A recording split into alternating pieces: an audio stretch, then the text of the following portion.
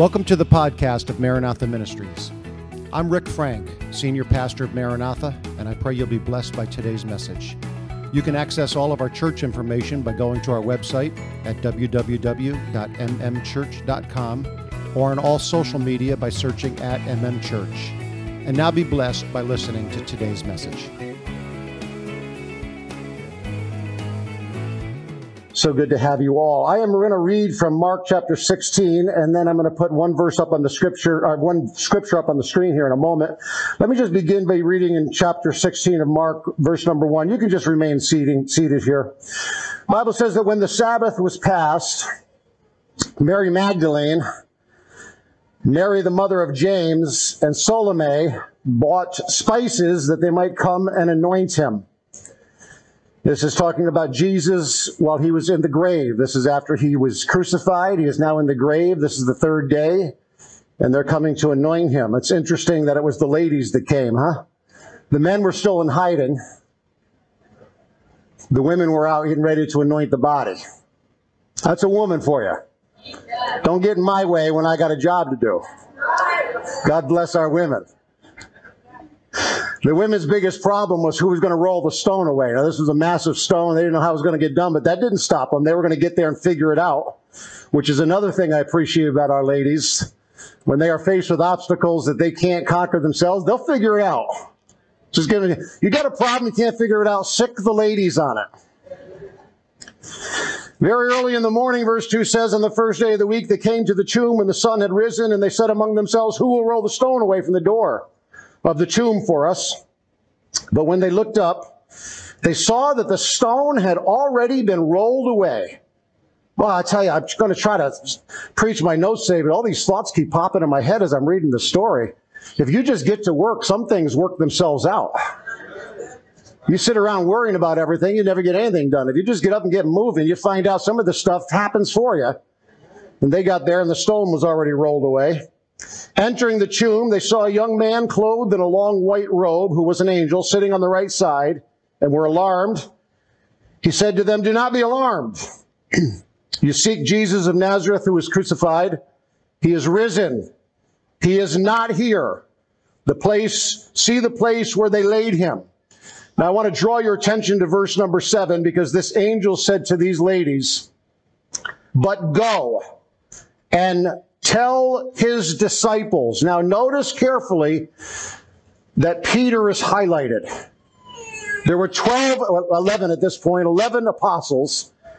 And the angel said, go tell his disciples and Peter. Tell Peter that he is going before you into Galilee. There you will see him as he said to you.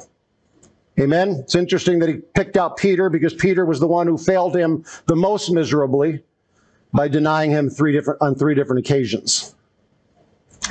I want to read from John, the Gospel of John, chapter 1. I'm going to begin with verse 45, then I'm going to put a scripture up to draw your attention to it in a moment. This was when Jesus was seeking out his disciples and finding his 12 apostles and pulling them together. And the Bible says that Philip, one of the men that was already with Jesus, found Nathanael. And he said to him, we have found him of whom Moses in the law and also the prophets wrote, Jesus of Nazareth, the son of Joseph. We found him. Nathanael said to him, come. And Nathanael said, can any good thing come out of Nazareth? We found the Messiah. He's from Nazareth. Nazareth was a podunk town that nothing good came out of. And he said, can anything good come out of Nazareth? Let me tell you something about Jesus. He brings good out of the worst of us. Doesn't he? You look at some of the people that live for God and you look at some of their backgrounds and you wonder, can someone that bad really be a servant of God? And I say, oh yes, he can. Because Jesus is the change maker. Can any good thing come out of Nazareth? Philip said to him, this is a powerful statement too. Philip said, come and see. And maybe you're here today for your very first time because someone said, come and see. You got to come and see this. You got to come and experience. You got to see what's going on and feel the presence of the Lord. Come and see, he said. And so Philip went with him. And the Bible says that, behold, they came to Jesus, and Jesus saw Nathanael coming toward him. They had never met. They had never met. And Jesus said to him, "Behold, an Israelite indeed, in whom there is no deceit." Jesus had never met him. Let me tell you something. Jesus knows all about you. King David said he knows my downsettings and he knows my uprisings. He knows your good points and he knows your bad points. He sees you as you are and loves you as you are. Aren't you glad about that? He loves you. I want to draw your attention to verse 48, because right after Jesus said, "Behold, an Israelite indeed, in whom there is no deceit," Nathanael said to him, "How do you know me?" Listen to what he said. Jesus answered and said to him, "Before Philip called you, I saw you when you were under the fig tree." When you were under the fig tree, I saw you. Isn't that something? He didn't know Jesus was anywhere around. In fact, Jesus wasn't anywhere around. But he knows all things. And while Nathanael was sitting under the fig tree, Jesus could see him. From that, I want to preach a message. Now, don't get up and walk out on me when I give you my sermon title. In fact, maybe you'll stick around just to find out where I'm going to go with this. But the sermon title I want to preach to you today is this: Romper Room Never Saw Radimus.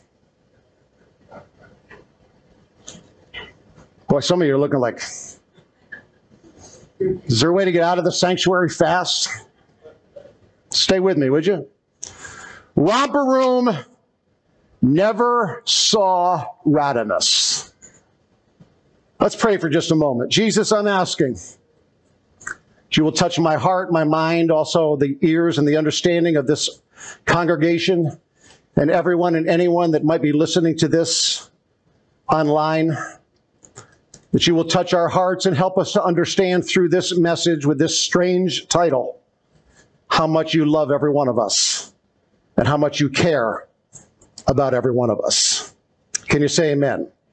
I know this is a strange title for an Easter message, but bear with me. I'm going to turn it into an Easter message before it's over. Radimus was a young boy. He grew up in a rough neighborhood in Brooklyn. He was the result of an illegitimate relationship between a married man and Radimus's mother. And the earliest memory, and perhaps the only memory Radimus has of his biological father, was when he was about 5 years old. He and his mother went to his biological father's house and knocked on the door for some help. The father was not in the house, but the biological grandmother was. But the biological grandmother would not open the door. She was not interested in having anything to do with this illegitimate child. And so the door remained shut. They stayed for a while, hoping that somehow they would get some kind of recognition, and it never came, and so Radimus and his mother walked away. As fate would have it, they happened to bump into the biological father coming up out of the subway stairs, and the biological father and the mother stood there arguing for some time, before the father finally stormed off, walked away, and never acknowledged that his son was standing there. Never gave him any recognition, never spoke to him, never said hi to him, just walked away. Never saw Radimus. Radimus was like an unseen little boy. Some of us feel that way sometimes, don't we? His mother remarried another man who was not Radimus's father, but he didn't really see Radimus either, at least not in the sense of having a son. Radimus will tell you that as a small boy, he'd be sleeping, and the stepfather would come along with a bright flashlight and put it up to his eyes and shine it in his eyes to awaken him. And then when he would wake up, he would treat Radimus poorly, accusing him of faking being asleep. Now, what kind of a father does those things? Nobody ever saw Radimus, really, as a boy. They never saw his needs as a boy. He grew up in a rough neighborhood in Brooklyn. It was not uncommon to hear gunfire in the streets while he slept. It was the neighborhood where a car thieving operation took place, headquartered out of that neighborhood with an empty lot across the street. And that lot was used as a transfer station to either sell stolen cars or stolen car parts. All of this crime and activity going on all around Radimus. Let me tell you, this was no Mr. Rogers neighborhood he grew up in. Can you say amen? Radimus grew up just looking for somebody, someone, anyone, like every one of us, just needing someone to see him, to recognize him, to realize I'm broken and I need someone to love me. And he could not find it anywhere. There was no one. And to make matters worse, add injury to insult, Romper Room didn't even see him. Now, I need to explain Romper Room, because I'm seeing a lot of blank faces right now. Unless you're in your 50s or maybe 60s, you don't know what Romper Room is. I'm going to tell you what Romper Room is. Romper Room was a children's television series that started back in the 1950s. It existed up until the early 90s, I think. And it was a child program, a children's program. Now listen carefully what Romper Room did. Boy, we need to go back to maybe some of this kind of stuff.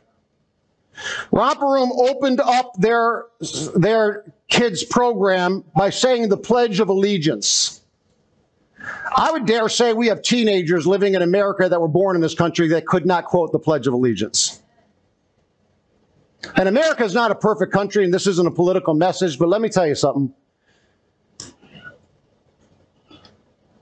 If you want to come here and live here and avail yourselves of the benefits and the goodness that this country has to offer, you probably ought to pledge your allegiance to this country.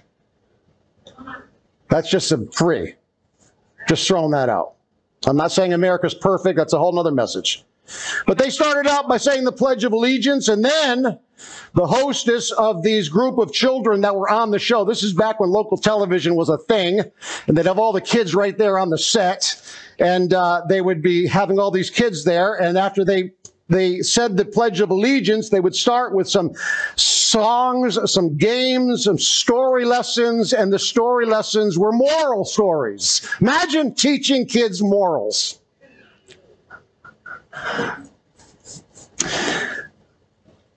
If we try to do that today, it's too offensive to too many. Teach your children morals. Then they would cry out when it came time for the show to happen. They would cry out, "Mr. Music, please." Or they would say, "We're ready, Mr. Music." And they would prompt the background music to start. And the young cast of children, which were 4 and 5 and 6-year-olds, would begin to sing these beautiful little kindergarten songs. And many of the people that worked on Romper Room were ex-kindergarten teachers. And then the hostess would bring out the milk and the cookies for the kids. Now listen to this.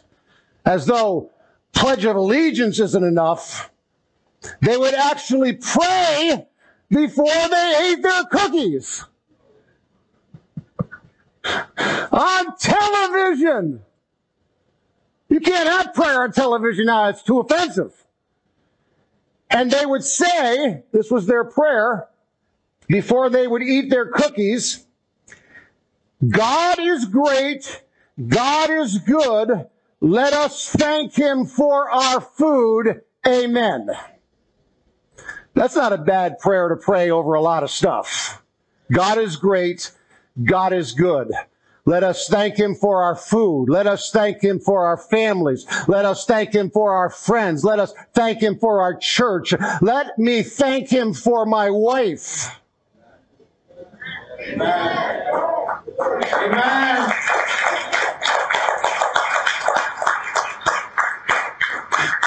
Let me thank him for my husband.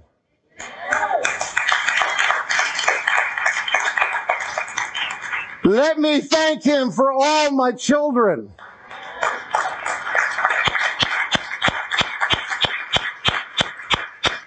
Let me thank him for my mom and dad.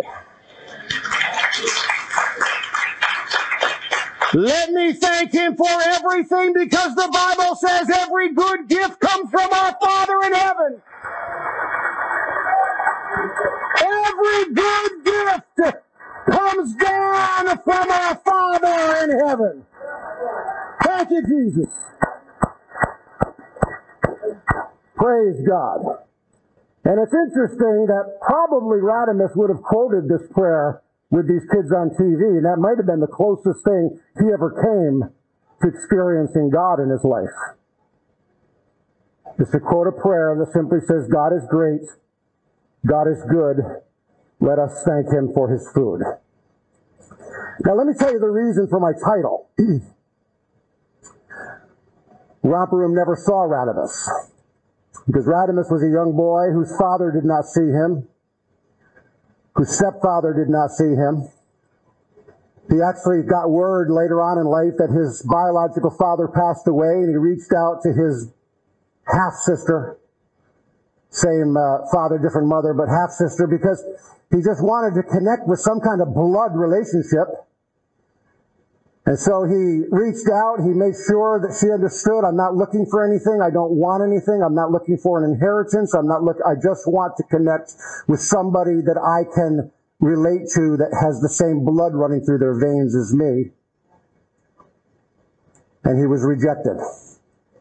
She didn't see him either. Nobody saw Radimus. Nobody saw him. At the end of Romper Room, the hostess would look through what was referred to as the magic mirror. Some of you old timers familiar with Romper Room know what I'm talking about. It was like a handheld, a handheld mirror, but the mirror was gone. It was really just looking through it. And this hostess would say, don't laugh when I tell you this, I'm going to quote what she said. It's not me. She would say, romper, bumper, stomper, boo. Tell me, do. Magic mirror, tell me today, did all my friends have fun at play? No, Radimus didn't. He didn't have fun playing. His neighborhood was too dangerous. His father never saw him. Nobody saw him. He was alone, trying to make sense of the world around him. So no, Romper Room, all your children did not have fun at play. And then what she would do was she would begin to name the names of the little children that she saw not on the set but out in TV land.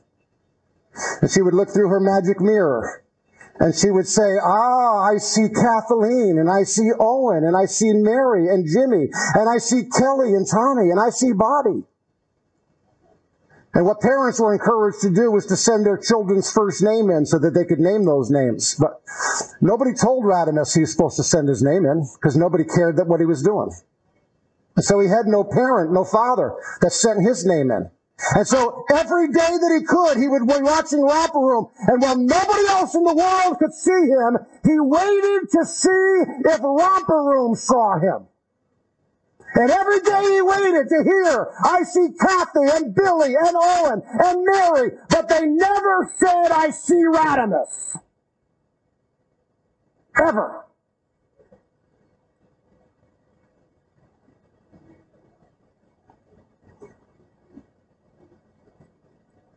He never got the response he was looking for. Once again, he was ignored. Once again, he was unseen. How many of you can imagine that Radimus grew up and did not turn out to be the best individual going in society? Can you imagine that? You wonder what's wrong with some people out there? Nobody loves them. Some people you look at and say how evil a person that is. You know what the problem is? They've never had anybody love them. Oh, that the church would bend down low to the pits of hell where people crawl around and love them and bring them in and tell them there is a God in heaven who sees you.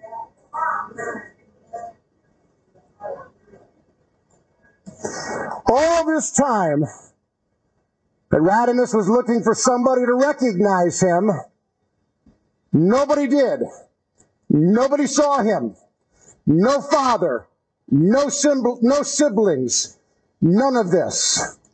But all through those days there was one who saw Nathanael under a fig tree, and he saw Radimus in a run-down, broken-down, crime-ridden neighborhood looking for somebody to love him. And he said, Radimus, I love you so much, I will die so that you can live. That, my friend, is who Jesus is.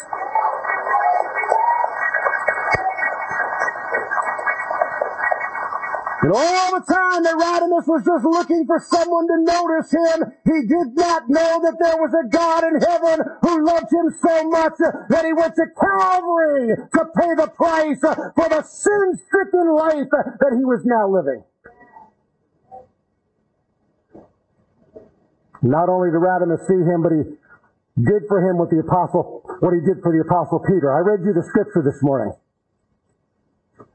This morning I read to you that the Apostle Peter, who was such a failure, he wasn't just a failure at the crucifixion, he was a failure before that. He did a lot of stupid things. I've done a lot of stupid things.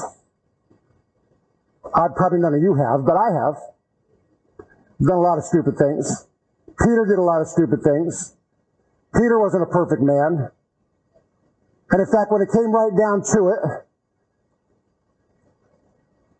Peter, who stood up and said, I will fight with you, I'll go with you to the very death, ended up denying Jesus 3 times before he was even crucified, denying he even knew him. Peter was a failure. And yet it was to Peter specifically that Jesus told these women, go tell my disciples and make sure you tell Peter I'm alive. Don't you ever reach the place where you think you have failed too much that a risen Savior doesn't want to stand up and say, you need to know I'm alive. You can't fail bad enough for me not to stand up and say, you need to hear the good news. I'm alive!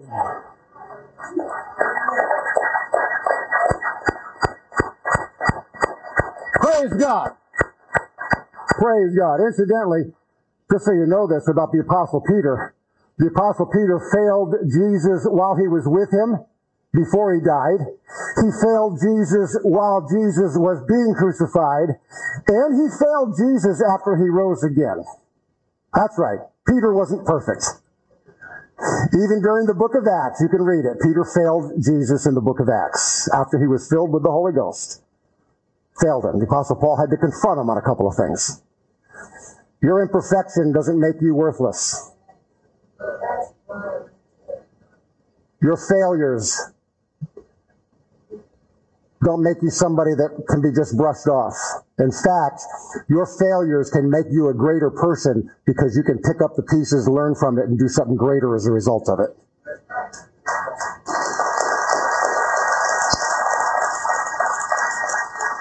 So just like Jesus told those ladies to go tell Peter, 2,000 years later, he tapped somebody on the shoulder. I don't know who it was, but 2,000 years later, he tapped somebody. He said, would you go tell Radimus for me that I see him, that I'm alive, that all is well?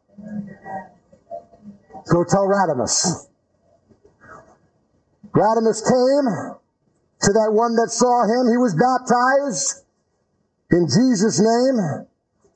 God filled him with his Spirit. And now Radimus will never be alone again, nor will he ever be unseen again. God has given Radimus an earthly family now. His own family. I just got to ask you a question real quick. Do you think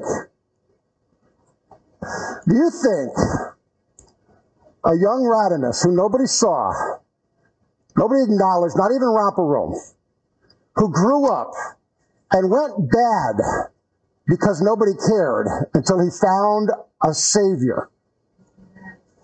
And now Radimus is married, and Radimus has children, and Radimus has grandchildren. Let me ask you something. Do you think that those children or those grandchildren are unseen by Radimus, or do you think he sees them?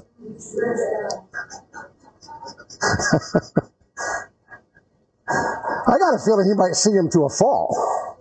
Kind of like me. I go overboard with my grandkids. Why? Why? Because he is now doing for others what was not done for him. Don't you let your past dictate your future.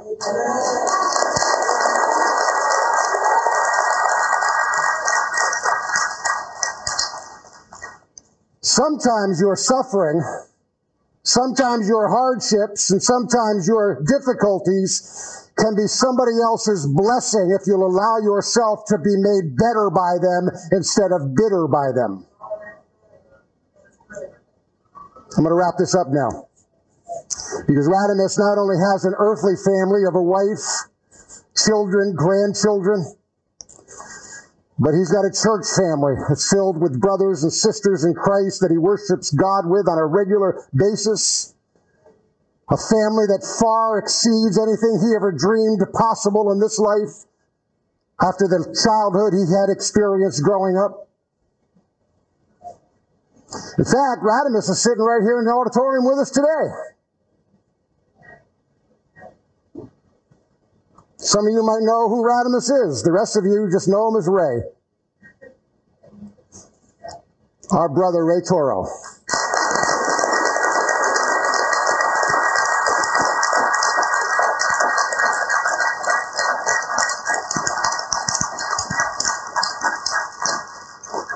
Now, we take Ray Toro, and incidentally, I got his permission to use his story before I just start preaching about him, so don't you worry. Oh, no. He'll preach about me next Sunday.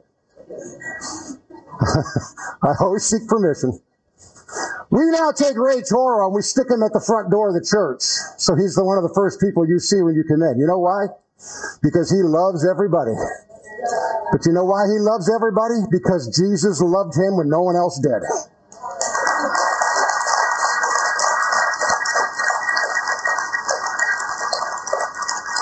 And so I want to wrap this up by saying to you today, it matters not what lifestyle you lived. It matters not what part of the neighborhood you come from. It matters not who rejected you or who abused you. It matters not what you even did by your own choice in the past. What matters is Jesus sees you and says, "Come unto me, all you who labor and are heavy laden, and I will give you rest." Take my yoke upon you and learn from me. I will be your father. I will be your family. I will be your friend. Thank you, Jesus.